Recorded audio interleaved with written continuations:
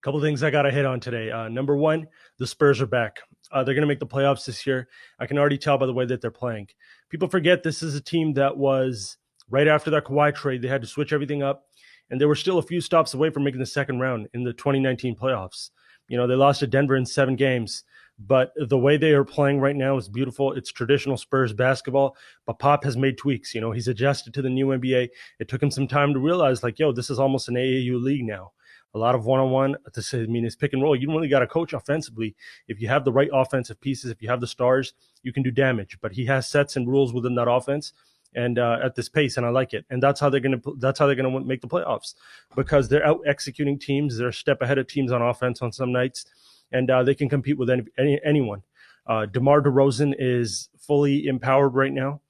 I like how you move him to the 3 and 4, as oftentimes he gets a slower big man on him. He can blow by him, get to the cup, and create.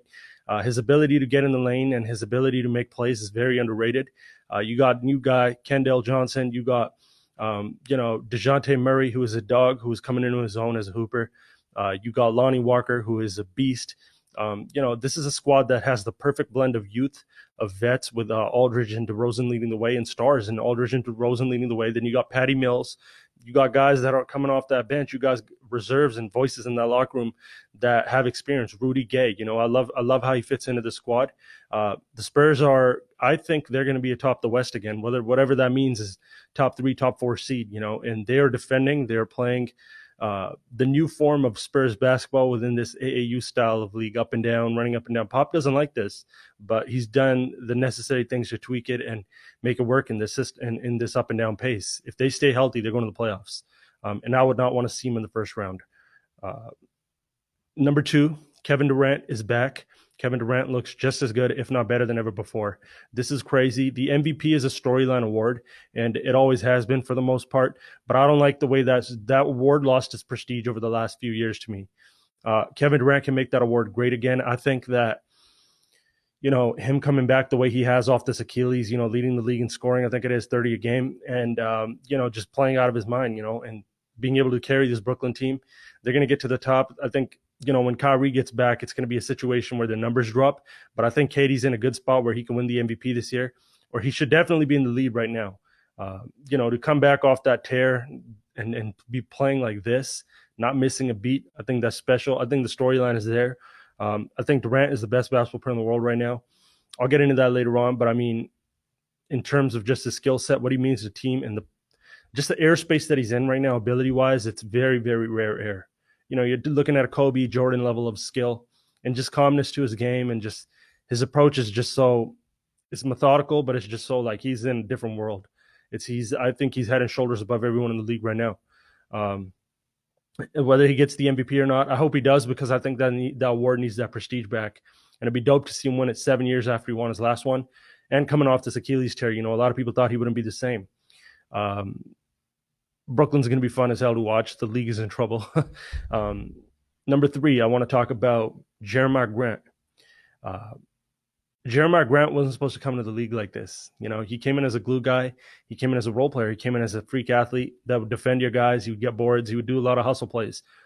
Right now, he's coming into it's kind of like Pascal Siakam, right? Where you all of a sudden you're like, oh shit, like he can do those things. He can create a little bit. He can get to the cup. He can get to the line, make his free throws. He can shoot it a little bit.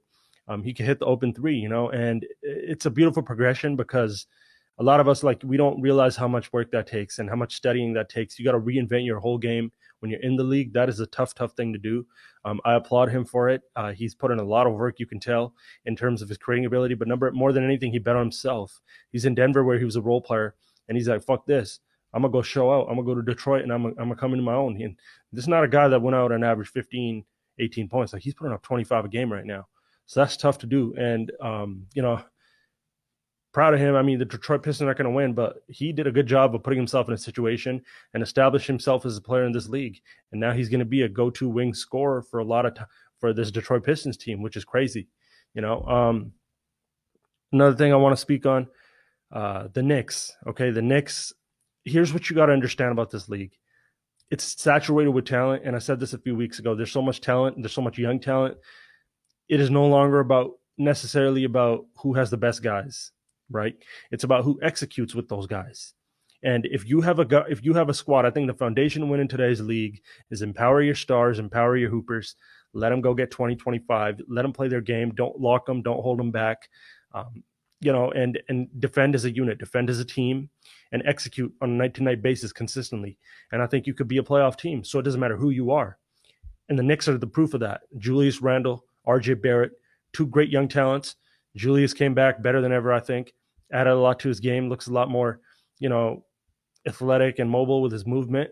Applaud him as well. A lot of work went into that. RJ Barrett was always polished. They took those two. Tom Thibodeau has always been a great defensive coach. They're down to clamp down. And this is a team that's going to make the playoffs possibly in the East now. The league is just so, it's about this special, especially this year, 72 game season. It's about who's going to execute on a night to night basis, who's going to get it done when it's time. And I think the Knicks are doing that right now. And I think the Knicks are in a good spot to make the playoffs if they keep this up. So the league is really going through a change. The league is going through a whole, reset in a way because, you're going to see teams that aren't supposed to be in the playoffs make the playoffs that you wouldn't have thought. There's going to be teams that you thought would have been in the playoffs that ain't going to be in the playoffs. 72 game season. You're playing every other night. It's going to go by quick. It's going to go by quick. These next 3 weeks are very crucial because you're going to see the separation occur and everyone's going to fall into a seed or a standing, and they're going to have a chance to fight around that and play around that. That's momentum. It's a momentum league now. Caris LeVert, prayers up for him. They found something on his kidney. I hope he could recover. I hope he could come back. I love the situation he's in. I don't think Caris was a third option. I think Caris was a first option or a second option. And now he's going to get to do that in Indiana. He's going to be a lead wing. He's going to get to create. I think he's a good 3-level scorer. I think he can, refine it and expand on it more than ever. But he's a good player.